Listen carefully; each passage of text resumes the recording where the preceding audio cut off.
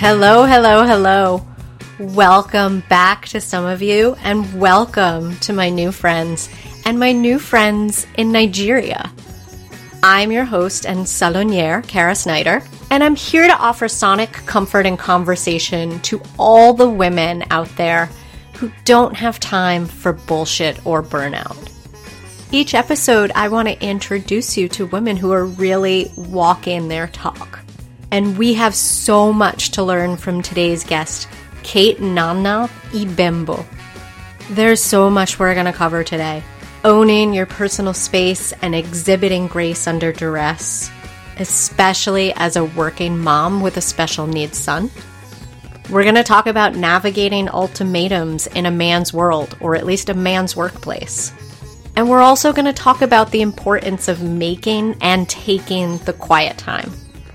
Before I tell you more about Kate and turn you over to the conversation, I want to let you know how much I deeply love creating this podcast for all of you. And it's been steadily growing thanks to all of your help. Now, podcasts take a lot of time, effort, energy, and resources to produce. And I'm not asking you for any money, but I am going to ask you to help in two ways. One, if anything in this episode moves you or resonates or makes you think of someone else in your life, please share this episode in whatever way is most convenient for you. Even sharing this show with one person makes a difference. Also, please subscribe to the monthly newsletter. In one, maybe two emails each month, you'll get links to my latest and future podcasts. Plus, you'll get tips for slaying bullshit and sidestepping burnout. And anytime you reply to that newsletter, it's going to land directly in my personal inbox. And you can sign up over at levitalcoresalon.com, or you can text salon, S-A-L-O-N, to 444-999. Again, you can text salon to 444-999. Thanks for helping support this podcast in those two ways. There are people that I meet in this world that I literally feel the sphere of energy around them. Today's guest, Kate, is one of those people, and I had the privilege of getting to meet her in person and seeing her just be her amazing Kate self. When I got to go to the Professional Woman Controllers Conference earlier this year and join hundreds of air traffic controllers, and through the president, who some of you may remember back from episode 31, Patty Wilson, I got to meet Kate. And the rest, they say, is history. So you all have a little bit of context about who she is. Over 11 years, Kate has worked her way up to Chief Air Traffic Controller at the International Airport in Ikeja, Lagos. And that's in Nigeria, for those of you who are not up on your geography these days. Then she worked her way over to the Nigerian Civil Aviation Authority as an air safety inspector earlier this year. Outside of work, she's a caring wife, a nurturing mom of 3 adorable boys, and she is a speaking, writing force for good. She's tirelessly inspiring and connecting her air traffic control sisters, young girls, and really any woman who crosses her path. And we're going to learn more about the details of what that looks like. If it feels like you're coming into the conversation already happening, you are. Turns out, Kate and I were so excited to get going that we never really properly or formally set up the interview. I figured you wouldn't mind. Voila, meet Kate.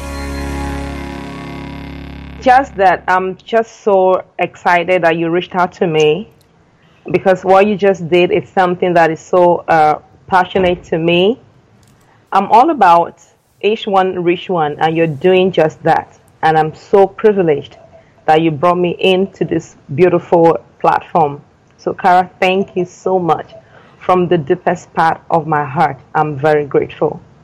Thank you so much. Kate, you're welcome, but I feel like the thank you is from me. Like, when I met you at the PwC conference, I'm sure you hear this from other people all the time, but you literally I think at one point I just thought like your presence is kind of like rolling thunder.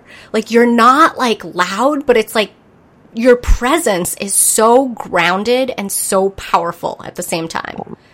Oh my God, you're making me tear up. Oh my God, we're gonna be a disaster as we record. Oh my God, thank you so much. That means so much to me. Thank you. Really, the honor is all mine. I am so excited to learn from you and learn from your perspective and learn from your experience. Yeah, we're gonna both learn from each other. Well, that's what sisters do. We learn from one another. Yeah. Yes. So everyone listening knows a little bit about like where you are in life right now and what you're doing.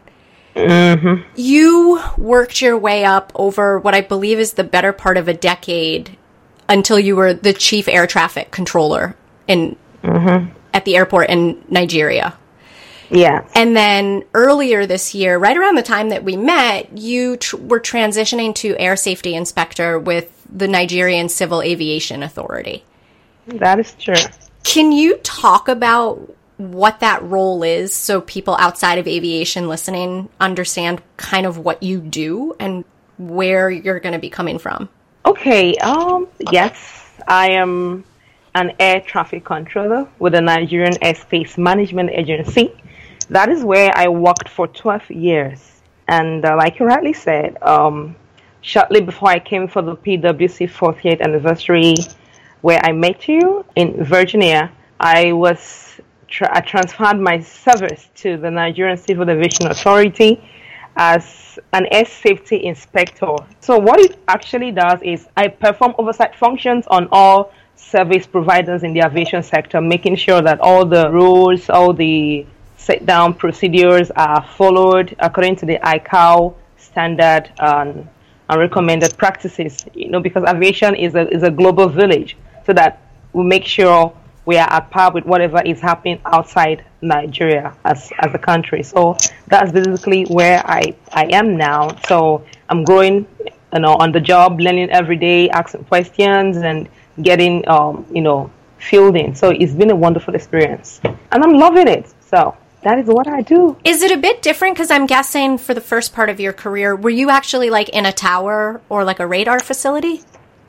Yeah, here in Nigeria, I was in the tower for a number of years, where I got the aerodrome and the approach license. It's called the A and B. But and what does that license do?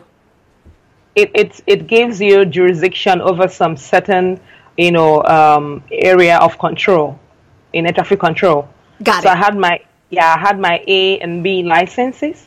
So, but in the year 2016, I had to proceed again to the Nigerian College of Aviation Technology in Zaria. That's the northern part of Nigeria. Nigeria is divided into the north, south, east, and west.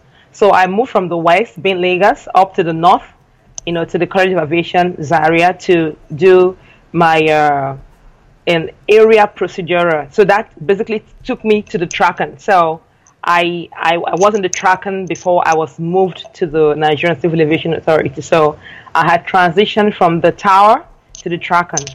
Yeah.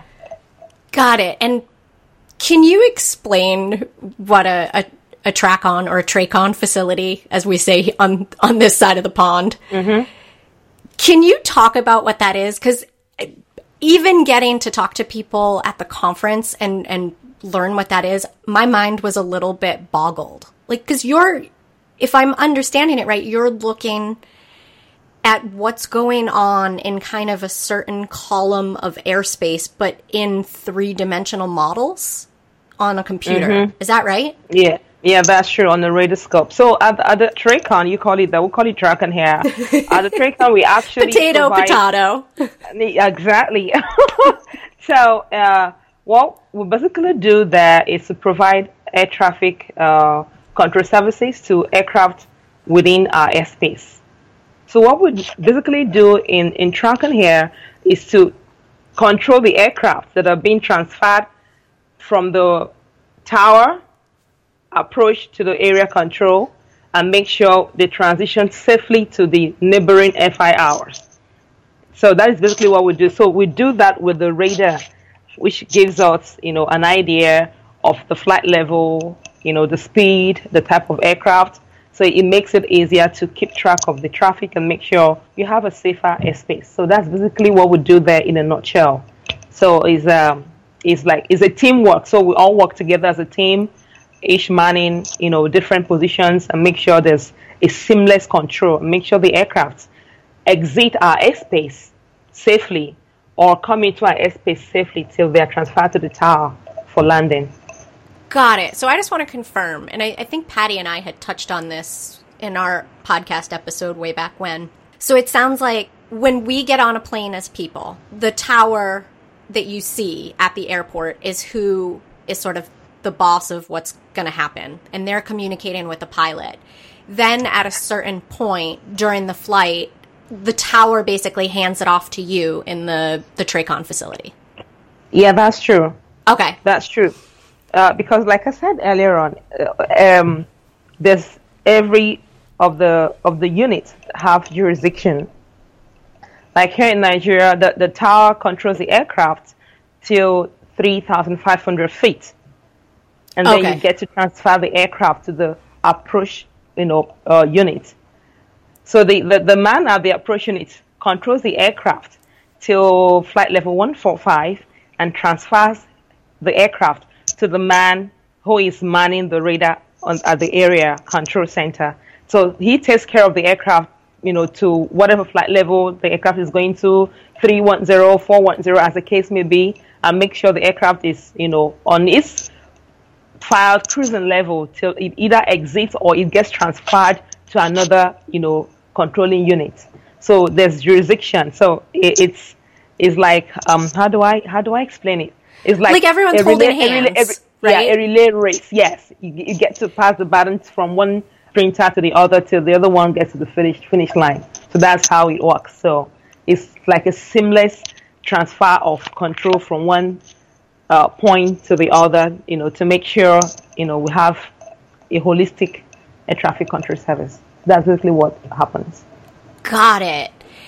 Now that you're working as an air safety inspector, you're not up in the tower or in the facility anymore, right? Where are you working from now, and are you working from different places? No, I am working right now from the headquarters of the Nigerian Civil Aviation Authority here in Lagos. Okay. So, yeah, but what I do is I still, get to the tower to, put in an hour or two to, recurrency to make sure I'm still, up to date with my license. Got it. That's basically my first, point of call is an air traffic controller. So I need to make sure I keep abreast to whatever is happening, traffic volume, any change in procedures and all that. So, and it's very reflexive too, right? I don't know if you realize this, but after the conference, I got to do a tour of the tower at DCA or Reagan National. Yeah. And so I kind of got to see and observe what it looks like in the tower and how people are working. And it seems like everything is very, how do I put it? Your skills are so refined that everything almost just seems like a reflex. It is. I don't know how to explain it. It's like a well-oiled wheel. It just keeps rolling. The reflexes are so distinct. Some things you just do it because it's already honed into you. That's true. We work a lot on reflexes, and at the snap of a finger, you need to take decisions and make sure you give it precisely to the pilot to make sure things work out well. Yes, because any little breakdown in communication or hesitation can lead to a lot of things. You just and not good things. Not good. Yeah. A little shift can make the cookie crumble. So everybody is ready and always willing to put in their best and make sure, that's true. So I imagine you want to keep that mental muscle toned. The funny thing about air traffic control is this. Even when you're going to work and you're like, oh no, what a day. I feel so tired. The moment you step your feet into that facility, you just see that every of your senses is at 110% alert.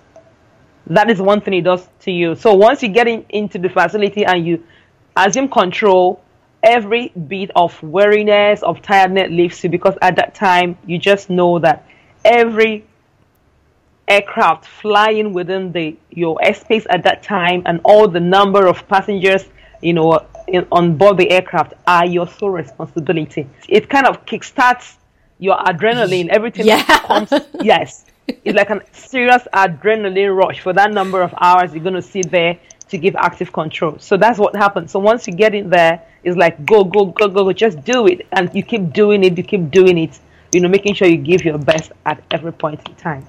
And I was amazed watching people, the state of flow that people who are in their, respective positions in a tower or in a facility.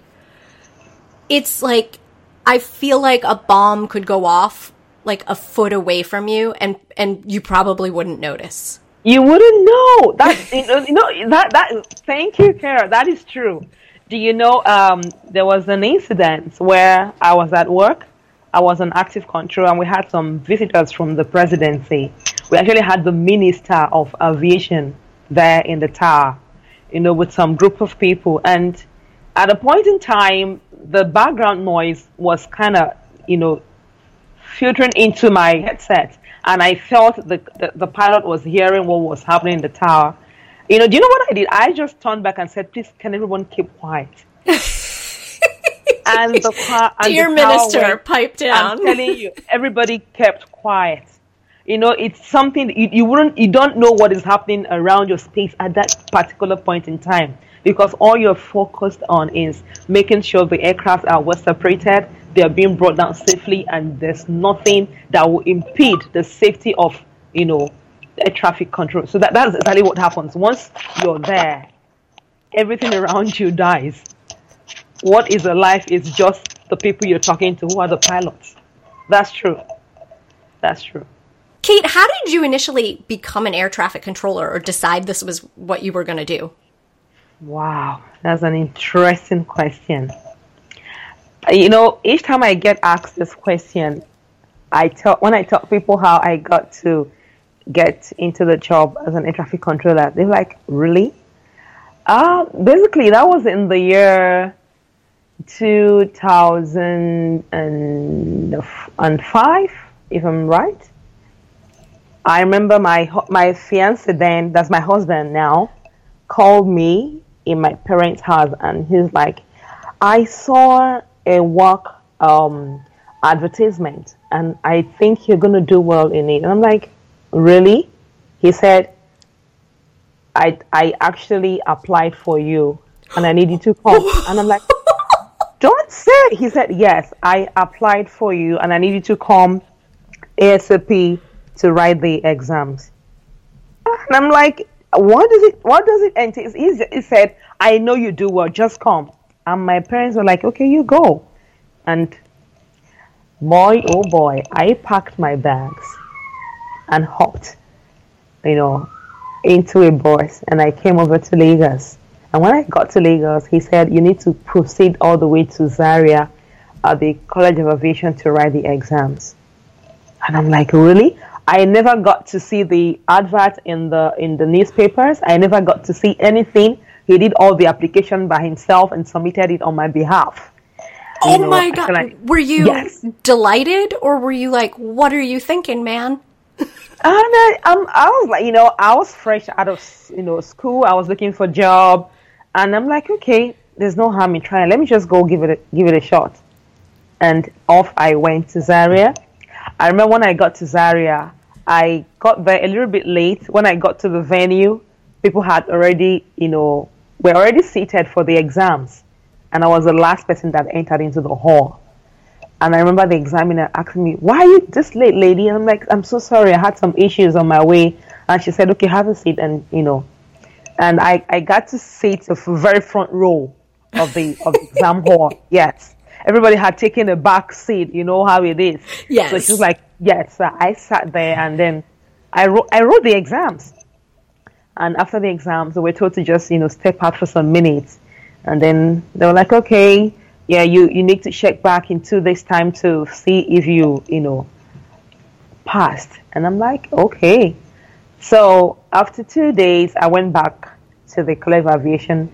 and lo and behold, I saw my name on the board. I passed. Oh Yes. my gosh. That is how I got into air traffic control. So I owe it to my husband 110%.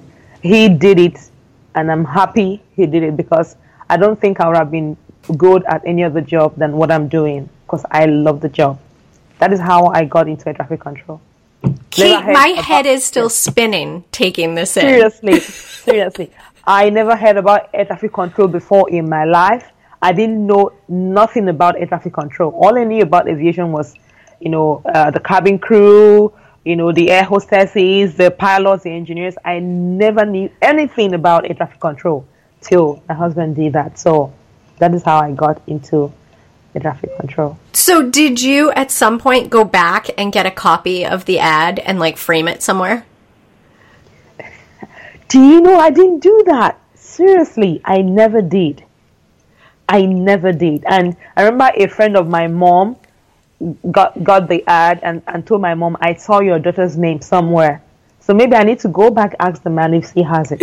Or what I'm going to do is I'm going to go to the newspaper, to their website and see if I can get a copy from there. That's a good suggestion, because I need to tell the stories to my children and my grandchildren. And I should be able to show them what their granddad did. That's true. Thanks, Sarah. Yes, I'm going to do that. You're welcome. I definitely want a picture if you find it. I will. I'll surely send you one.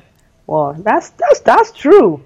So literally in the course of say a week, it went from you were someone who had just graduated from college and was looking for a job to yes, now you've passed this exam. It was that fast. Exactly.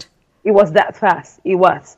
And, after the written examination, the successful candidates had to undergo the oral examination. We were interviewed. Then when you pass the interview, you go in for the medicals.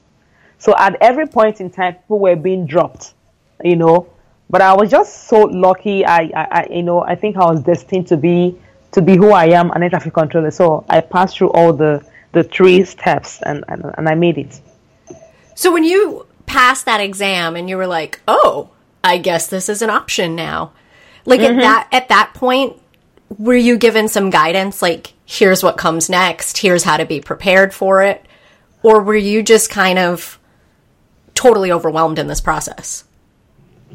No, I was there as blank as a clean slate.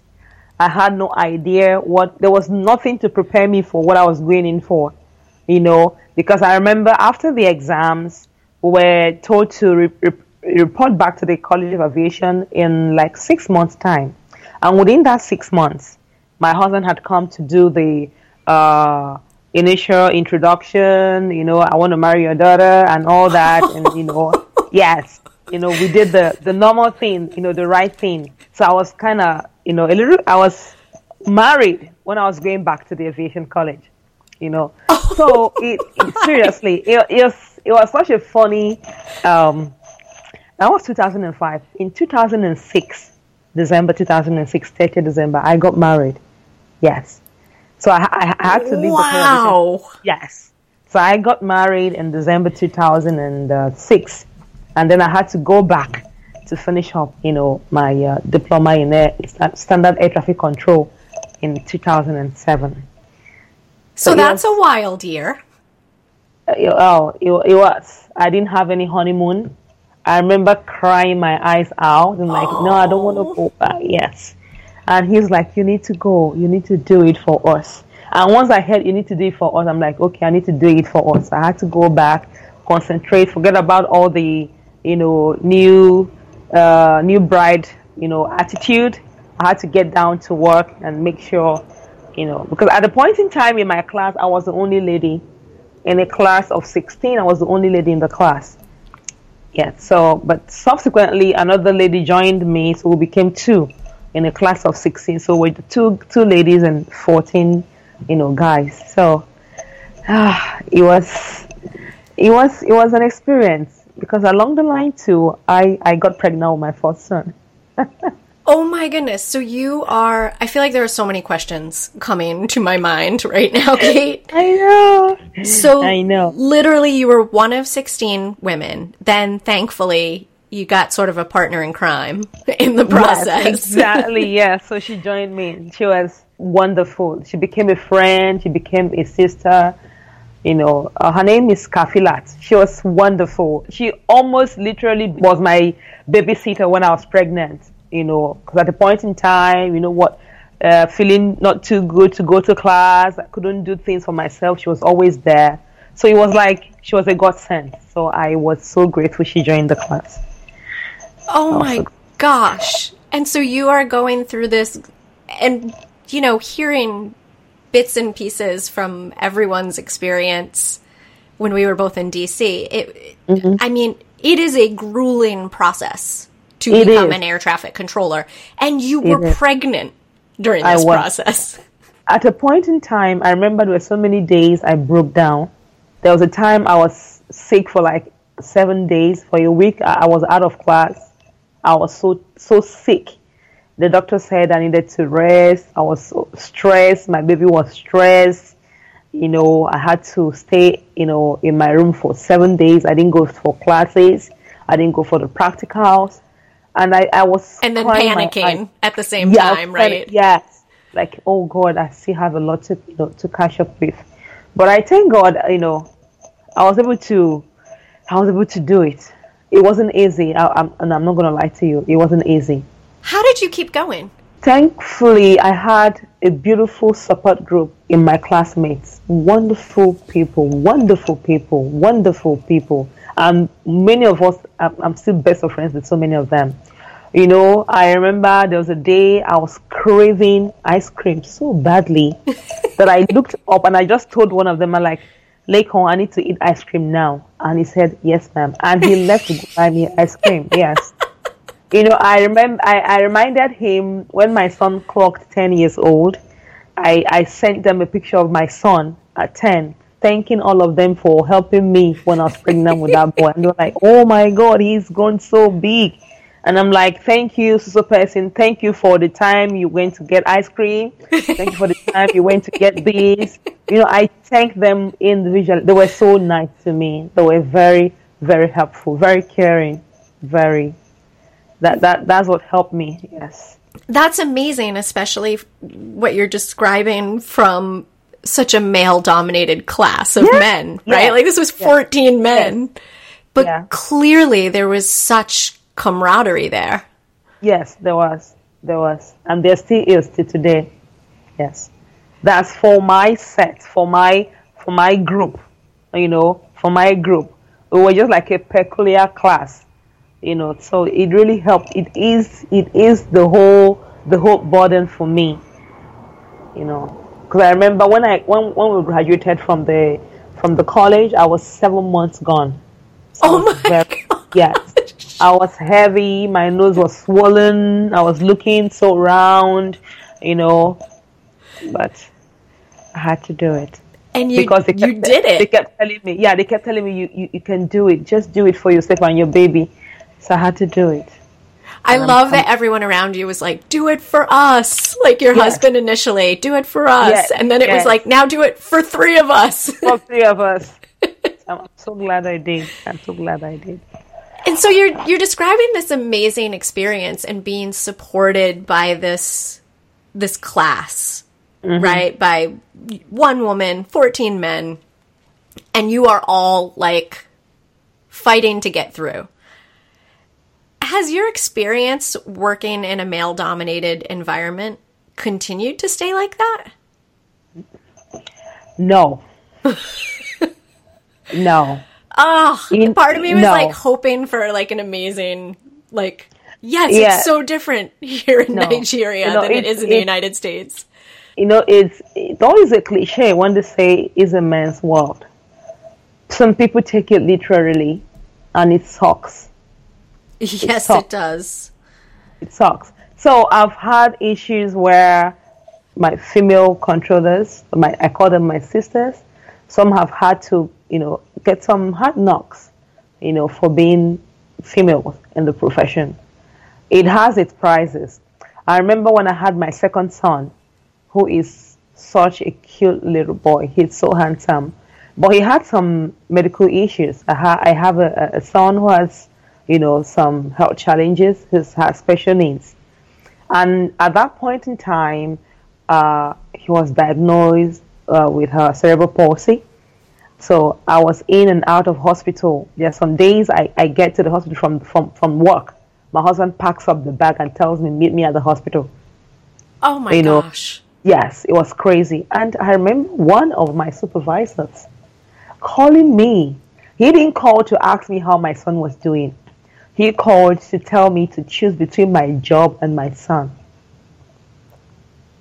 Kate, Yes. I wish I could say I was surprised, but then again, I'm not surprised at the same time.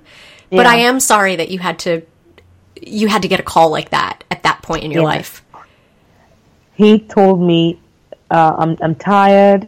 It's always your son. You have to choose between this boy and your job.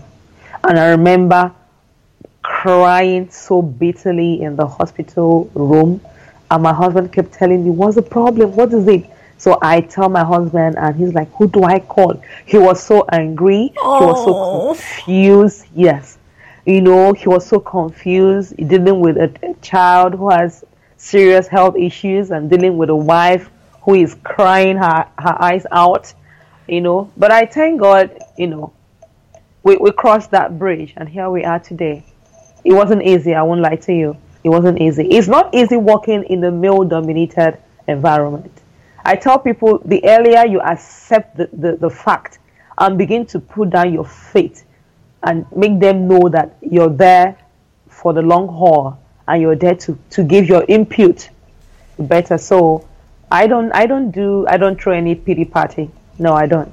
Was that something you had to learn, or was that something inherently in you? Like, did you know, like, when you were training, when I get into this role, I am going to have to be ready for this, let's be honest, bullshit?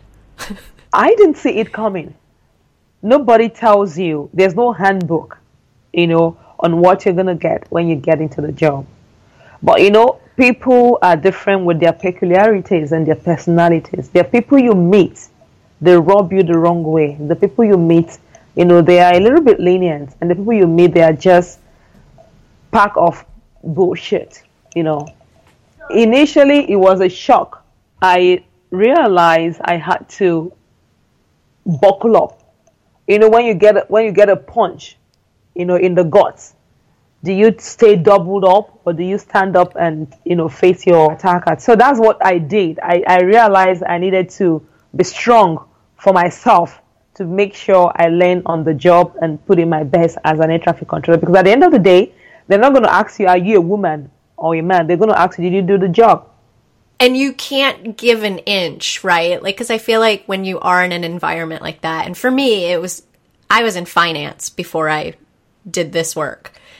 And I feel like there were moments where it was, as a woman, you had to do the job like 110% because you couldn't. The men did 90%, yes. Yeah, because you couldn't give them any room to call you out on slacking or not being a team member or not doing the work. Yeah. Oh my gosh. I know that feeling. I've had situations where I hear people talk so badly about females. I know, like I remember when Patty was talking about pregnancy and work at the conference. When they were talking about, breastfeeding mom, trying to get a nursery for them over there in the US, which we don't have here. So, and I had a friend, a colleague of mine, who was pregnant, but she had preeclampsia. Oh no. She had preeclampsia. And she couldn't get time off. They couldn't give her time off to go take care of herself till it was so bad. At the end of the day, she lost the baby. Yes. She lost the baby. She almost lost her life. Yes. And she became so bitter that, someone who had what it takes to say, okay, I'm going to give you some, maybe leave without pay. Just go take care of yourself. Said, no, you're not going to go because we are short-staffed. This, that. And at the end of the day, she had complications and she lost the baby. So she became so bitter. And a lot of, a lot of things as women, in as much as we try to fit in and do a job, once in a while, the female anatomy and our makeup, which is natural, doesn't allow you to do some certain things. I just feel, in that aspect, they should be able to cut the women just a little few inches of slacks, to make sure they adjust and fit in right again.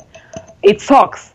Though there are still some men who are ready to give you all the push-ups and all the prep talk to make sure you measure up, while some are just busy. All they need to do is, she has to go down. Any little mistake you make makes them, they just kind of pick on it, and magnify it and make it look as if that is your weakest point, whereas you've been putting in a lot of effort. Just that little time you sleep, so they kind of pick on it. That is one thing I didn't like, or I don't like in the setting. So that's the power dynamic. Like they're coming in, and we'll pick apart this little piece of your work, almost either aggressively sort of beginning the fight, or kind of retroactively on the other side, kind of to make sure you understand who's boss still. Yeah. I don't know what is obtainable over there in the US, but I think it's something that's peculiar world round. That when you're in a male-dominated environment, that spike of testosterone comes up once in a while. Like this is our territory. You're just there for a moment. But I keep telling my fellow sisters, we are here to stay. We are here to make our mark in a very subtle but powerful way. And what that does, or what it means, is that we should come together as a tribe of women, looking out for one another, each one reaching one, pushing one another to make sure, we do it for ourselves, not just for an individual gain. That is the only way we can be able to let them know that we are not just a piece of the puzzle, we are part of the puzzle. So if you remove us, there won't be a complete picture at the end of the day. So hopefully we're getting there. Hopefully we'll get there sooner than we expect. And Kate, what does that look like for you? Because I, just in the limited amount of time that we got to meet previous to us talking today, I have a sense that you are not someone who sits back and idly just kind of watches a problem happening in front of you. I have a very strong suspicion that you are a bit of a doer and a bit of an action taker, and probably a little bit of a disruptor of sorts in all the greatest ways. So what does this look like when you kind of look around and you're like, I want to bring my sisters together in a tribe so that we can all advance in this profession? What does that look like? It gives me a sense of fulfillment, a sense of responsibility. Seriously. I remember when I attended PwC in the year 2012. That was in New Orleans. I came to New Orleans. That was the first time I was flying out of my country. That was the first time. Whoa! Yes, that was the very first time. I came to New Orleans. I didn't know anyone. I came and I was pregnant with my third son. Yes. You get more done when you're pregnant than the average woman. I came to New Orleans. I didn't know anyone. All I knew was I had communicated with Dawn, the conference chairperson for the year. We had, exchanged emails and all that. I got to New Orleans. I got to the hotel, and I knew I had to go back and bring my sisters. I just knew there was a shift in me as a person, individually and, profession-wise. So I just knew I had to go back and tell them of what I saw and the need for us to come together as one force. And I went back to Nigeria and I talked to them. And the next year in Philadelphia, we were 6 ladies that came from Nigeria for the PwC conference. That is wild. And I mean, yes, your work is not sponsoring you to go. No, so you are coming out of your own pockets to come. Yes. I was blown away. When I think I got to speak to a few of the women from Ghana, right? That were there this year. And it was like, we pay for ourselves to get here. I've paid for myself for all the number of conferences I've attended. Because I told them, let me tell you something. There's something you cannot just deny yourself. That's a personal growth. That is something you owe yourself. And when I came to New Orleans in 2012, I knew this is something I need to keep doing if I needed to grow as a person, as a professional in my field, and as a person. So, and when they came with me in the year 2013 to Philly, they saw that too. And I remember two in the year, that was in Orlando, Florida. Two other persons came with me for that year. And subsequently, I've been coming alone because, it takes a lot out of your pocket to do that. Yes, that is not a cheap or easy trip. It's not. So it's something you save up to. So, but but we had some issues which Patty has tried to address. And that was the issue of visa denial from the American consulate here in Nigeria, denying some of the female controllers visas to visit the U.S. So we were trying to see how we can, work around that, because I actually want the younger ones to come out and see, because you don't just come out. When you come back, there's a different you that people see. So I saw it in myself in 2012, and I've kept coming back, and I'm happy those who came with me have also seen that and are also making plans to come back. So that is what, like you said, I don't just sit down when I see things not going well. Like I told you, when we were in the bus that day going to St. Anne, then I was in a meeting where they were talking about recruitment. Yes. I was the only... This is the story. When we initially met in a bus, yes, on our way to a field trip. Yes. I heard you tell this story, and I literally knew in that moment, I was like, I need to have a longer conversation with Kate. And then I think I developed a little bit of like a fangirl crush on you over the course of the week, because I'm like, this woman is just like such a badass in all the best ways. I'm the kind of person, I like everyone around me being comfortable, but at the same time, not giving up my personal space. But let everybody be comfortable and make sure we maximize our potentials and see what we can give out. That is what makes the world go round and makes the world, beautiful and colorful. So I'm there in the meeting, and the discussion gets heated up. People are bringing opinions. Someone said, no, we can have the ladies, come in and they get pregnant and give birth and they go on maternity leave and they get paid. And someone said, I think we should do what the military is doing. We should stop taking female air traffic controllers. And I literally died where I was sitting. And you're the only woman in the room at this point, yes, right? I was shaking badly, yes. I was. And they have no idea that you're in the room. They actually forgot I was there. I remember saying, excuse me. And everybody turned. I'm like, how can you say that? I asked the other man that was saying, yeah, I support. I'm like, do you have females as daughters, right? What happens if tomorrow they want to come into air traffic control and you have already enacted a rule saying there should be no female air traffic controllers? How would you feel? I actually brought up the issue of this lady that lost her child because they couldn't relieve her to go take care of herself. I did that. I also pointed out to them of a colleague of mine who got pregnant and was weeping because she was scared of what the supervisor was going to talk about, that she was pregnant while on training. And I'm like, why should that be? Why should that be? If you don't want us in the profession, please, when you place the advert, say no females allowed and let everybody know about that. You don't do that and come to the back. And I think when I spoke up, I actually broke down crying. I was crying. I was just going to ask you, because I don't think we talked about this at the time, like, were you able to keep it together until you left the room? Or, like, literally, were there rage tears? I was so enraged. I was crying as I was talking. I was weeping.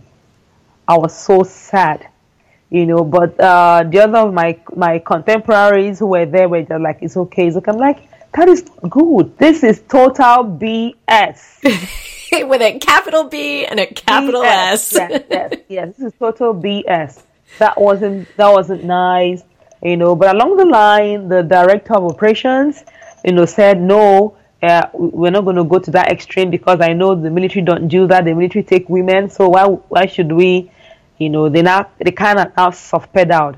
But I was happy. I was able to convey the way I felt. I was happy. I was able to tell them that wasn't the right approach. That wasn't. If you think any person as an individual has an issue and she is a female, what you need to do is set up a machinery in place and find out why she is behaving the way she's behaving. There could be some factors that you don't know. That's what is called personal relationship. Call the person psychologically. She could be having issues. Talk to her. So you don't say because a finger is soiled, so you're going to cut off the whole palm. No. Yeah. Yeah. Don't do that. That's true. What you do is to make sure the soiled finger is cleaned up so it doesn't soil the other fingers. But you must find out why the finger is soiled. You don't say because the finger is soiled, so chop it off. Or no, just cut off the whole palm and let the person go with one palm. So I was happy that I was able to talk or speak that day. And I know a few of them, they were like, oh, that's true. And when I came out and I told some of my female colleagues, they were so angry. So like, oh, thank God you were there. But I just told them that what this means is that we should be able to come together as a cohesive front. Each one looking out for the other. Enough of the tearing down, more of building up. We should be able to have each other's back. The way the military do at the battlefront, those who are at the front have people watching out for them. So that's what we should be able to do for ourselves. And I think what I did was come back to Nigeria, try to set up PwC here as a local chapter. I've been in talk with Patty. We've done some, back and forth correspondences. We've reached out to the governing body here to register it as an entity. We've locally come together. I was able to get all the names of all female controllers in Nigeria together under a WhatsApp group. So we chat, we encourage ourselves, and it kind of formed a bond. And I'm so happy, on how far we've grown as an entity within a group. Yeah, because even if it's not a formal PwC chapter, I mean, the fact that like you are collectively working towards that, but then still, even in this like nebulous, WhatsApp form, like you're at least connecting and you're building a support network. So that's the truth. That's the right word, support network. Do you know that in the history of NATCA in Nigeria, for the very first time, we have two ladies contesting in the upcoming NATCA elections? It has never happened before. Really? It has never happened before. And you can quote me anywhere. Because of this coming together, it has given us like a backbone. Everybody is rooting for these two ladies. Go and get it. Do it for us. Which wouldn't have been before because we're all operating as individuals. But now we are together as, as a common front. So everybody is rooting for these two ladies. And I was telling them, if we pitch in our votes for these two ladies in these different positions, they're going to get it. And that will make a landmark. There will be a shift in the way females are looked at as air traffic controllers in Nigeria. Kate, this is amazing. Yes. This is utterly amazing. So it's been a wonderful experience. We've been able to tap, so much experience from the older ones, which we couldn't do before. Some people couldn't even approach some of these older, lady controllers. But because we're together in the forum now, people get to share ideas, people get to share advices, admonitions. So it's more like a family affair. So it's beautiful. Seriously, it's a beautiful experience. Well, it sounds like you've been highly motivated by the concept of like working for us, and now that us, like, is your family still, but now it's extended to this sort of female work family. Yes, some of my colleagues, some have become like my adopted sisters. Yes, I've formed. There's this relationship that has blossomed over the years, where someone calls you and begins to confide in you. of some of the challenges he or she is going through. That begins to tell you that actually you guys are making a progress. It's Kara, it's heartwarming. It's mind-boggling of the growth so far. So I can't just wait to see how we evolve over the years, or how we impact, and just make our own mark as female air traffic controllers in Nigeria. I have no doubt you all will. I feel like there's going to be like a book or a movie about this someday. Like all of you like toppling the patriarchy in Nigeria. Yeah, hopefully. I just want us to. It's like I was telling a colleague, is not a just tool for supremacy. It is just equal rights. I don't want to fight for what is yours. Just give me what is mine. That is all I want. I don't want to expend my energy fighting for what doesn't belong to me. I will rather invest that energy in building what is mine. So give me my space and watch me grow. That is all I want for I and my sisters. That's basically, and it's something that transcends not just air traffic control, any gathering where women are. Let's live our lives and give you what we have. It's been a worthwhile experience. I've learned so much from the younger ones. I've learned so much from the older ones. I've learned so much from the men who are willing to, give the guiding, light. I've learned so much from those who said no. They are not actually made me stronger.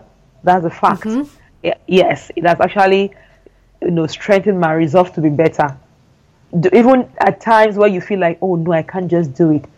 When you remember those that said no to you, it makes you get up and put in extra effort to make sure nobody says, I told you so.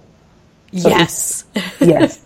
You are speaking to a like-minded woman. It's like, oh, you told me no? Hell no, so I'm not taking that. I'm going to prove you wrong. So it's been a worthwhile experience. And I imagine the collective experience that when you get someone that comes to any of you and says, hey, I'm having this awful situation at work right now. I don't know how to get through this. Like literally, if it's not something you've personally experienced or someone else has personally experienced, I imagine you are all pretty adept at this point of like, but I do know who's experienced this. And like, yes. Let's get you in touch. Yeah. You see people giving advices. If you haven't experienced it, you know someone who has gone through that experience. So people are willing to come out and say, this is how I handled it, or this is how you should have done it. Or this is how not to do it. Do it, exactly. Right. This is how to do it, yes. Like I said, it has become a tribe. A tribe looks out for its own. That's what it is. Unbelievable. And what also is unbelievable to me is this is just what you're doing inside of work.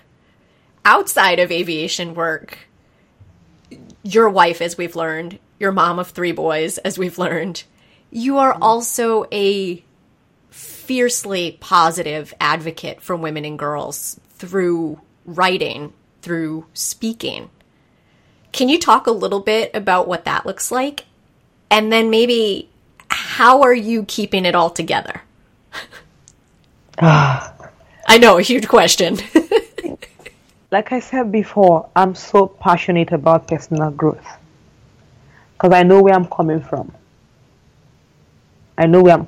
So I know what it has taken me to be who I am today. I'm still a work in progress though. Amen. So So I desire that every young girl or every young woman or every person around me, sees that in each of us lies immense potentials just waiting to be, unwrapped. I remember Patty telling me about Zonta some years back. She said, Katie, you're going to do so well in Zonta Club. Just join Zonta Club. And then the director of Lagos in Nigerian Airspace Management Agency, just took a liking to me. And she's like, I'm in Zonta. Do you want to come join me? I'm like, okay. So she said, I'm going to have you anchor the Emilia Earhart Day for Zonta International, Lagos. And I'm like, really? So I'm like, she said, okay, yeah. So she got me 2 pilots, an air hostess, to come speak to a group of young girls. How cool. It was beautiful. So I've been doing that every year. So she's telling me now that she's going to hand over the hosting of Emilia Earhart Day to me to anchor every other year. So last year, or early this year, I took one of my senior colleagues, Mrs. Doris Ekada. I told her, I want you to come. I call her my big sis. I'm like, big sis, I want you to come along with me and, do this.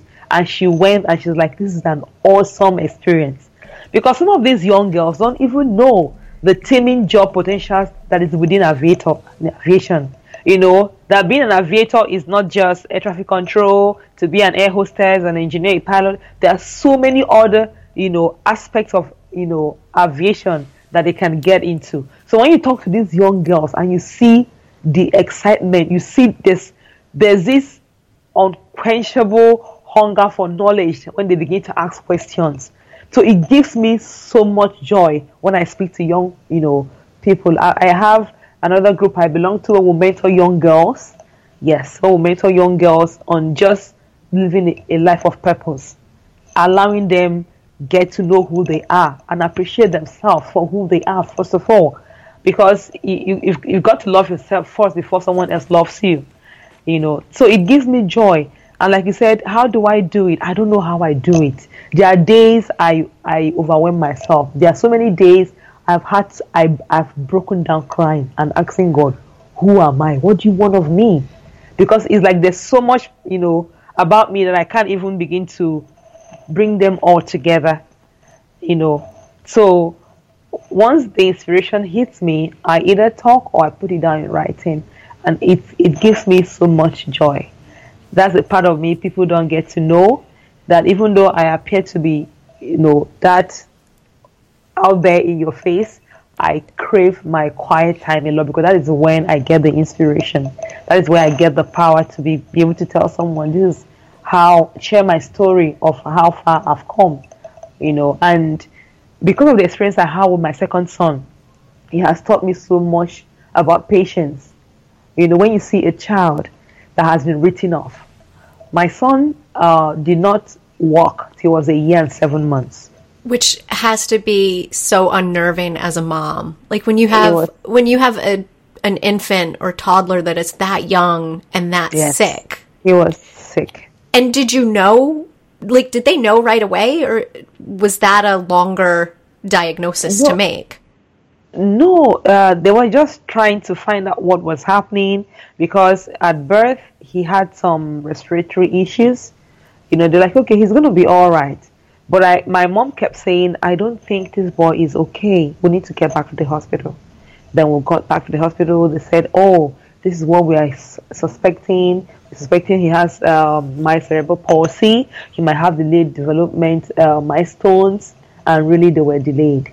Having had my first son, and he walked, he sat, he crawled, he talked at the appropriate time. So seeing this boy having these issues broke me. It broke me into tiny pieces and brought me back together. That is what it did to me. So it made me stronger. It made me appreciate life more. I just saw tenacity. I saw resilience in this young boy's eyes. Struggling to sit up, struggling to walk. And at 1 year and 7 months, he took his first steps. It's been, an uphill, from one stage to the other. So it has taught me persistence. It has taught me empathy. It has taught me, grace under duress. It has taught me gratitude, even when you're groaning. It has taught me to see life beyond what is available for us to see physically. So it has taught me to see the next person and begin to look out for the potentials that other people do not see. Because that's what I saw in my son. I saw a young boy who was trying to tell me, Mommy, I might not be able to do what my elder brother or other babies are doing, but I'm going to do my thing at my time, and I'm going to break, records. And he's doing that. He will be 9. Yes. He will be 9 by November. He walked at 1 year and 7 months. We had to place him on hearing aids for a number of years till he was okay.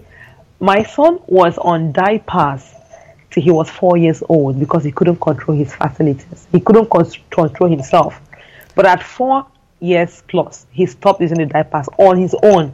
he potty trained himself. So I see a young boy who is teaching me that, mommy, there's nothing you set your mind to doing that you don't get to do. So why won't I bring that into every aspect of my life and tell people that there's nothing you set your mind to that you don't get to do? So I think God gave me this child because he was preparing me for something greater than what I'm seeing now.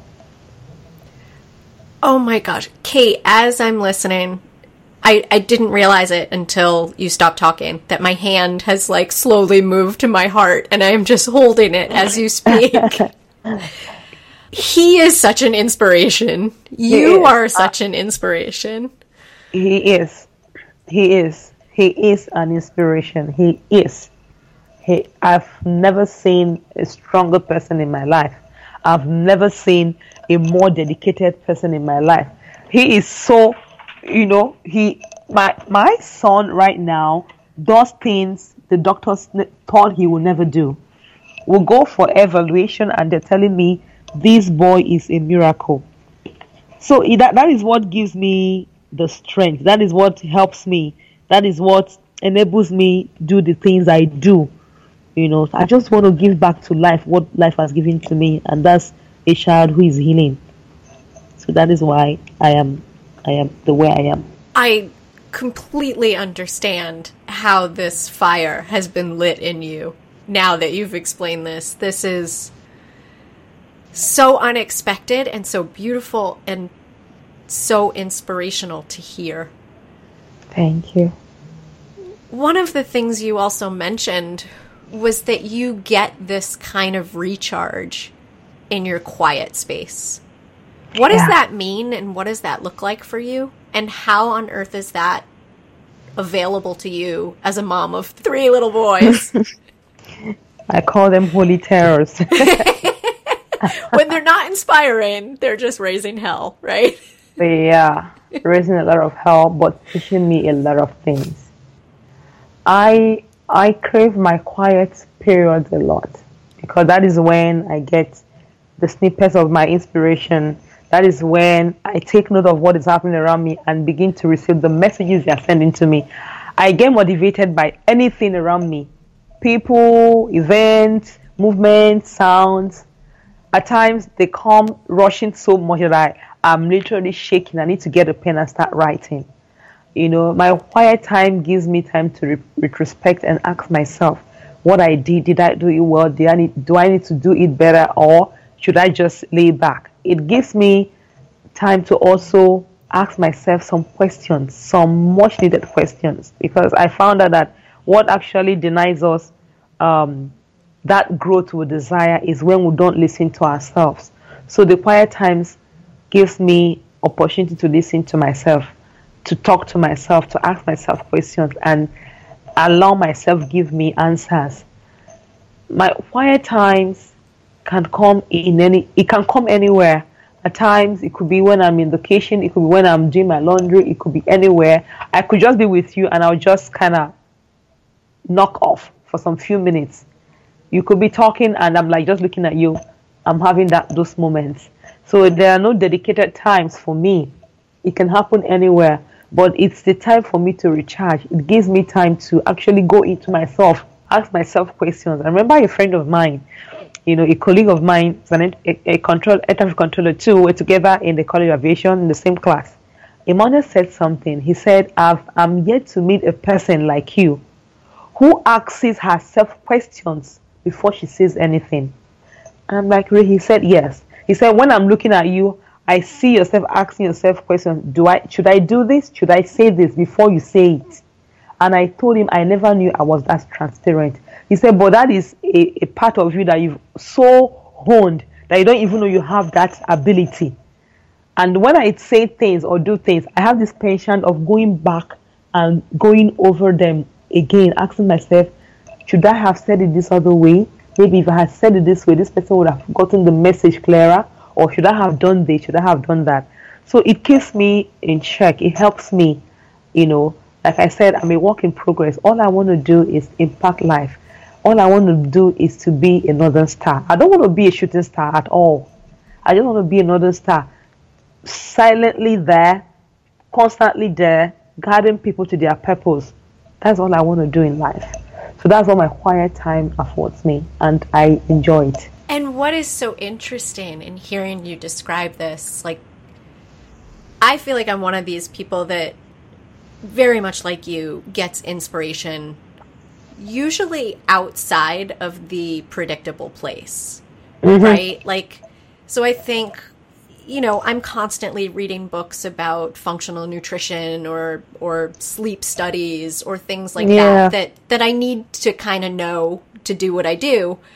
But I find, like, when I go other places and I'm in a museum or I'm in a different city and I'm thinking of things different, that quiet space is a time for, like, bringing all those lessons. And I think, experiences too, right? Like, I wish the conversation went down differently. I wish I handled this situation better. I wish I was more strategic over here. I think there's, like, taking that quiet space and letting all of these different inputs connect. What I'm also hearing you describe that I don't hear people talk about as much is how actively you are reflecting on things. So it sounds like to me, when a situation goes well, you are reflecting, what can I do again? What can I take from this and use again? When a situation does not go well, you're like, how can I do it differently next time so that I don't have this same sort of, I don't have to navigate this situation in the same way again, unsuccessfully perhaps. You just summed it up for me beautifully. And if you follow my writings, you follow the things I post, that is exactly what is happening to me. So when I think of something, I ask myself, if I had done it this way, maybe it would have been better. If I had done this, maybe it would have, resulted to this. The only thing about it that it does to me is it helps me join the dots, to form. Yes. I just see myself connecting the dots. And before I know it, I have a perfect, beautiful picture that I either have to paint or leave it the way it is in monochrome.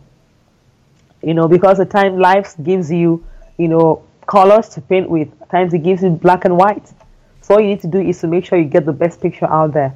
So when I get those situations and I need to join the dots and I know I need to add color, that is when I go back to begin to sieve from what I have learned from those experiences, so that when I get similar situations, I know where to add the color to make it a beautiful picture. Or when it gives me the monochrome, what do? I make sure I add more highlights so that it comes out sharper. So that is just what life to me is in summation. At times, my husband tells me, you're too deep. At times, you're so deep, I can't even reach you. Yes. He says, at times, you get so deep, I can't even reach you. So, but meaning, like, are you lost in the thought, or you're just thinking about something that is 5 years ahead?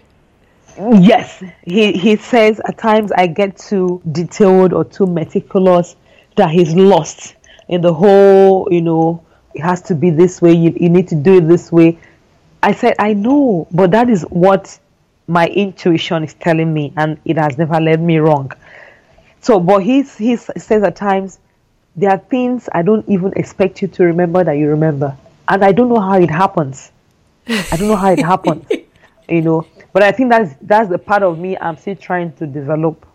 I was in a class, a paid class, this Mind Valley Masterclass. Lisa Nicholson was taking us on knowing yourself. And at a point in time when she was talking about getting to know yourself, I felt as if she was talking to me. Because I remember I was crying. Because it's like she was telling me, open the chapters of your life. Every chapter has a story to tell. And every chapter has an audience that you have to tell the story to. So you cannot jump to the next chapter of your life unless you tell that audience that story. And that is what I've intended to do. What I just did to you now, talking about my son, is what I've never done. What? Yes.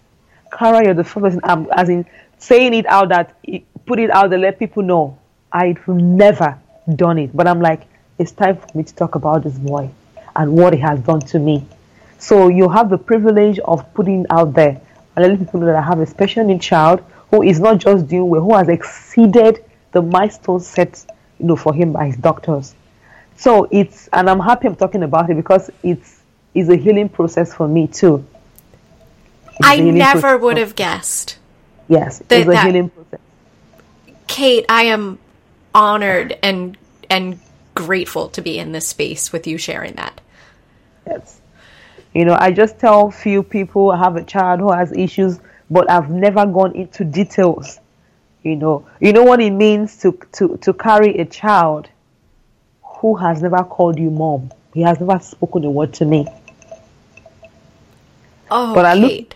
I look into his eyes, and the depth of love shocks me.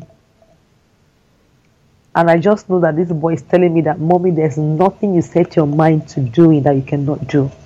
So like I said, I close my eyes, I think of him, and I'm like, God, thank you for giving me this child.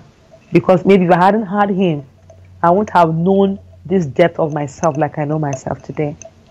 So I tell people, that is what makes me reach out to other women. When a woman tells me I'm going through this, it might not be as much as I've gone through, but I know she is also going through something. So it enables me do what? Give my shoulders. It could be a word of comfort. It could be a call. It could be a text message. It could be just, you can do it.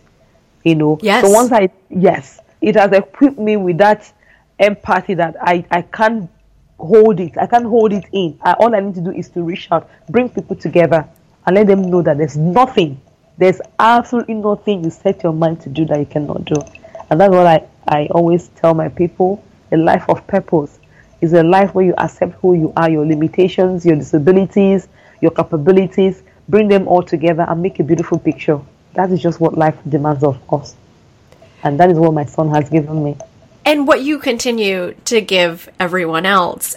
And I think something really important that I want to highlight in what you just said is often how easy it can be to support another woman. And I know there is sometimes a sense of rivalry and competitiveness against women or among women that I don't always understand. And I feel like it's something I would love to get my head around at some point.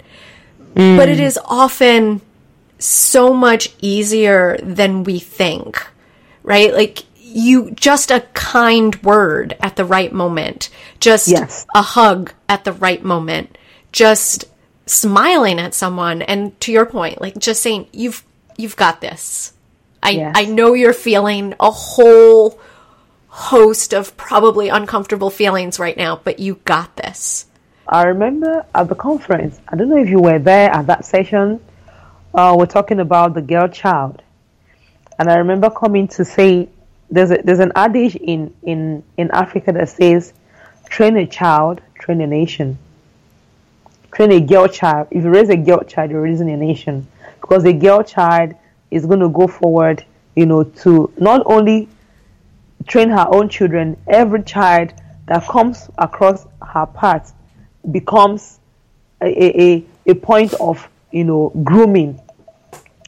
And I was telling someone that the problem we have as women, I'm talking to us now, I'm talking to us sisters, is the issue of acceptance. We must accept ourselves before we get included. So it's supposed to be acceptance before inclusion. Now you don't go to war with an opponent when within you there's some, distrust. That's what is happening to us, and that's why there's so much bullshit, that they throw shades at us, because even within us there's a lot of tearing down instead of building up. So if we accept ourselves for who we are and what we stand for, then when we go out there, they cannot but include us. They cannot but accept us and see that we're not just a part. We're not just, a tiny part. We are an integral part of the whole. Yes. We are an integral part of the whole. Take out that integral part, it ceases to be a whole. So that is what we should do as a community of women. Accept ourselves for our differences, for our beauty, for our passions, for our talents.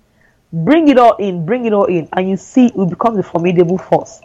When I met you earlier on this year in April, there was this spark around you. When you speak, there's a spark in your eyes. I'm like, who is this dynamite of a lady?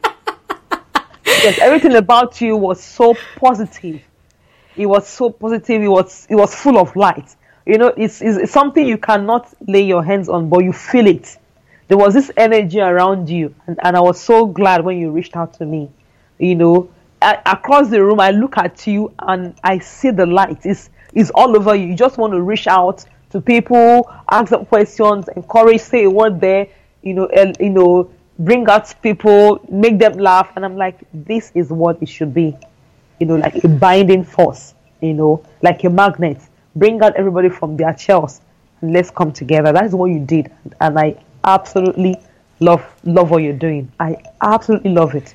So you can imagine bringing women from different fields of life to talk about, the BS we face and how to go about it and how to encourage people to actually avoid having such BS. Do you know what you're doing? You're building up a tribe of women who will look out for one another and go out and begin to build their, little enclaves of tribes. And before you know it, it becomes a formidable force. So you're doing a wonderful job. Oh, Kate, thank you. And that feeling is mutual. I remember just thinking, it's like she's made out of stone, but like flexible stone, right? Yeah. Like, because you just have there was such a groundedness. And I think now, when we met and I was watching you from across the room and I saw how you were interacting and how pensive you were and how thoughtful you were, not measured in a way that you were holding anything back, but you were observing. And I think now that we've gotten to have this conversation one-on-one, well, I guess with everybody listening too, I think I've gotten a sense of just how deep the thinking that's happening, before you react or before you respond to things or when you go up to the mic to ask a question of the speaker, what that's been filtered through. And it's really I am so excited when I cross paths with women like you. And I feel like because of this podcast, I am getting to cross paths with amazing women doing other amazing things. And also, most importantly, I think one of the things I look for in everyone that I talk to on this podcast is, how are you lifting up other women? Because I think that's also how we make some of the bullshit go away. Yes. Right? We have to focus on, one, doing the internal homework on ourselves. Mm-hmm. Yeah. But then also, how do we take care of each other as women before we go out there and face everything else that we have to deal with?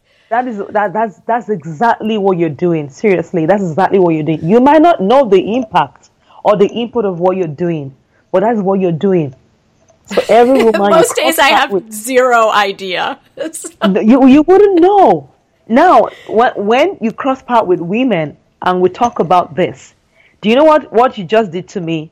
Now, if I was number 5 after speaking with you tonight, I'm going to make sure I up my game to 10 because I know I have a duty. That's the truth. I have a duty to fulfill, and which is what? To encourage more women to begin to appreciate themselves. Appreciate who you are. If you don't, there's an adage from the Igbo-speaking tribe of Nigeria. There's an adage that says, the co-wife, traditionally, polygamy is something that is peculiar to Africa. Okay. There's an adage that says, if you don't take care of your earthen pot, the earthen pot was the pot used in cooking in the olden days. If you don't take care of your earthen pot, your co-wife uses it to pack trash. Ooh. Do you get it? Yes. Ooh. Yes. So if you don't take care of your earthen pot, which is you and the beautiful teeming potentials lying inside you, just waiting to be ignited, to break into those beautiful, glittering, unnumbered stars. If you don't do that, the next person next to you, the next person to you is going to rubbish you. That's the truth. So you must accept yourself. Like I tell people, there's nobody like me, in all humility, and there never will be. So all I need to do is to make sure that the space God has given me, I maximize it, and make sure I leave my footprints in the sands of time. It mustn't be huge footprints. Little footprints that people will step into and make their own, footprints bigger. That is all I want of life. If every woman should see herself that way, and not see the other sister or lady as a rival, believe you me, girl, we'll run the world the way we are running it. That's the truth. Seriously. It's hard to feel that way some days. I feel like, yes, I know, like the political sphere, which is just such a dumpster fire. I know it is. Here, I know just here in some Nigeria of the issues too. in Nigeria. Mm-hmm. I mean, it just seems so pervasive that we need a reminder like you just gave us. And I feel like I could just keep saying thank you and thank you and thank you and thank you. I should be thanking you. I so much support women pulling each other up. I so much, support women. I came across something somewhere that made me drop, I get inspired to write quotes. And I said, enough of stepping into glass slippers and more of shattering glass ceilings. Enough of putting on the waves and more of hair-raising moments. That's the only way we can make our mark. That's the truth. When people come and say, because she's a woman, why would you classify me like that? I'm a human being with potentials. Give me my space and watch me grow. So what we need to do is to celebrate our own, celebrate ourselves, appreciate ourselves, accept ourselves. And when we do that, the other person or the other people do not have any option but to accept us. So I know with time, and one thing about this, the whole drama is, at the background, they know we are a formidable force.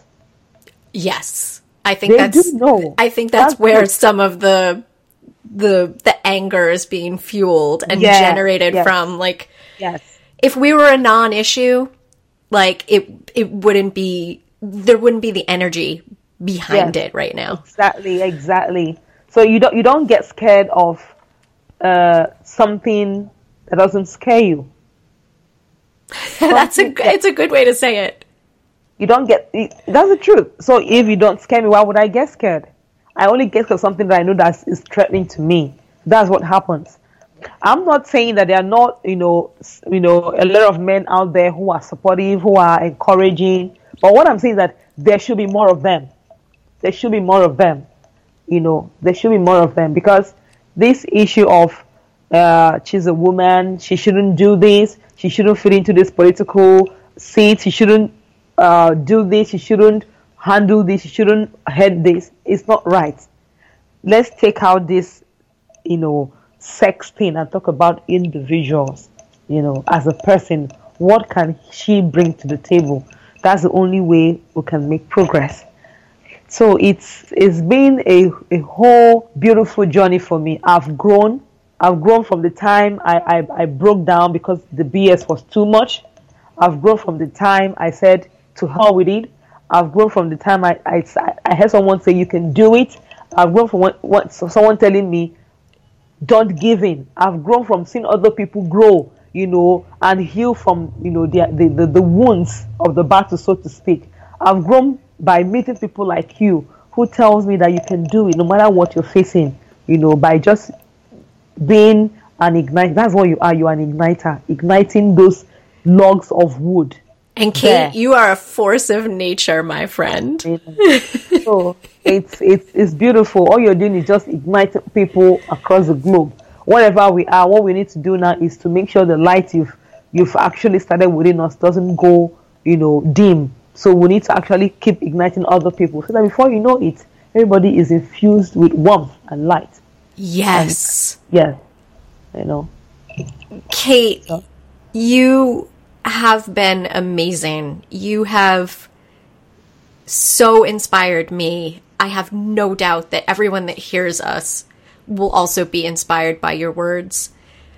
I always like to end with one question because I want to make sure that it also gives you the space if there's anything else that you feel like we need to know, because we've heard so many different aspects of your story. We've heard about your work. We've heard about what inspires you. We've heard about what re-energizes you.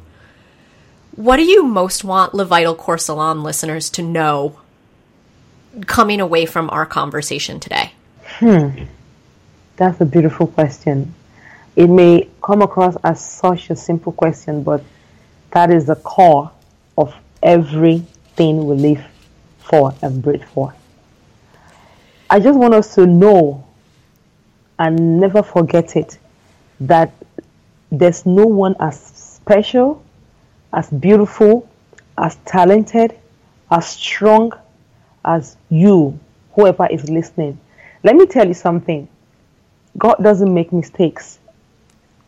Within you lies numerous keys to open so many doors that people are going to walk through and become who they are meant to be in life.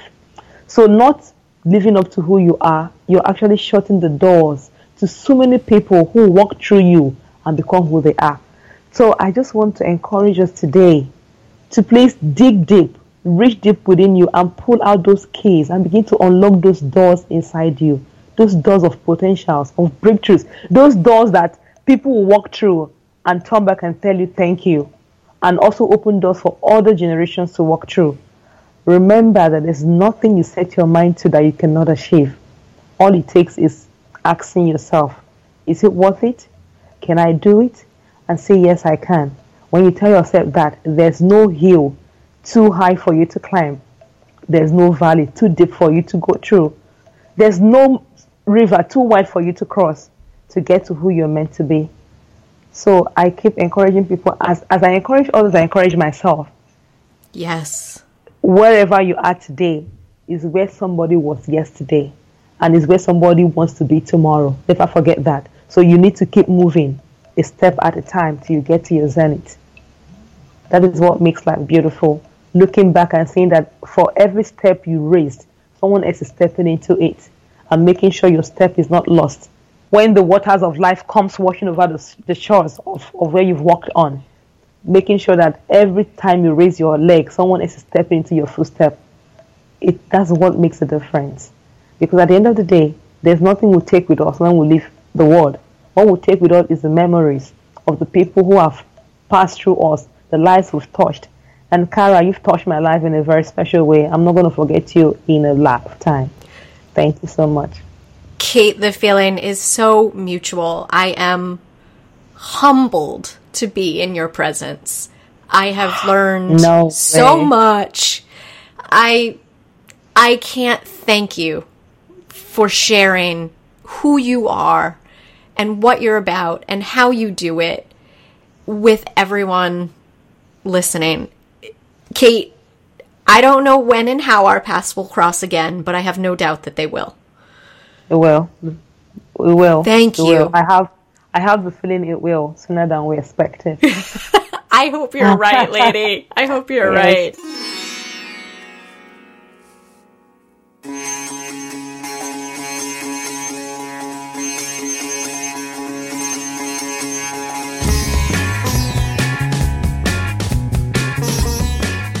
Wow, everyone. It's Kara. I'm back with a heart exploding open and kind of an empty stomach right now. I just wanted to remind you of a few things. First and most importantly, you can find any resources that Kate and I touched on, as well as all the ways you can connect with Kate, including at Katie's Corner on Facebook. You can find all of that in the show notes over at levitalcoresalon.com. Did you dig this podcast with Kate? Or do you dig what she's doing out there in the world? Then please show your support by sharing this podcast with one woman you know. You can also subscribe to Le Vital Core Salon wherever you listen to podcasts. And again, if you'd like to get the newsletter, you can text SALON to 444-999 or sign up over at Le Vital Core Salon. Thank you for supporting me. Thank you for supporting Kate. And I want to say thank you to the people that support me and the creation of this podcast. And that would be my producer and husband, Craig Snyder. That would be my assistant, Darlene Victoria. I want to thank Patty Wilson, the president of Professional Women Controllers, for helping connect Kate and I. And I want to thank Rishi Deer of Elephant Stone and the High Dials for my most excellent theme song.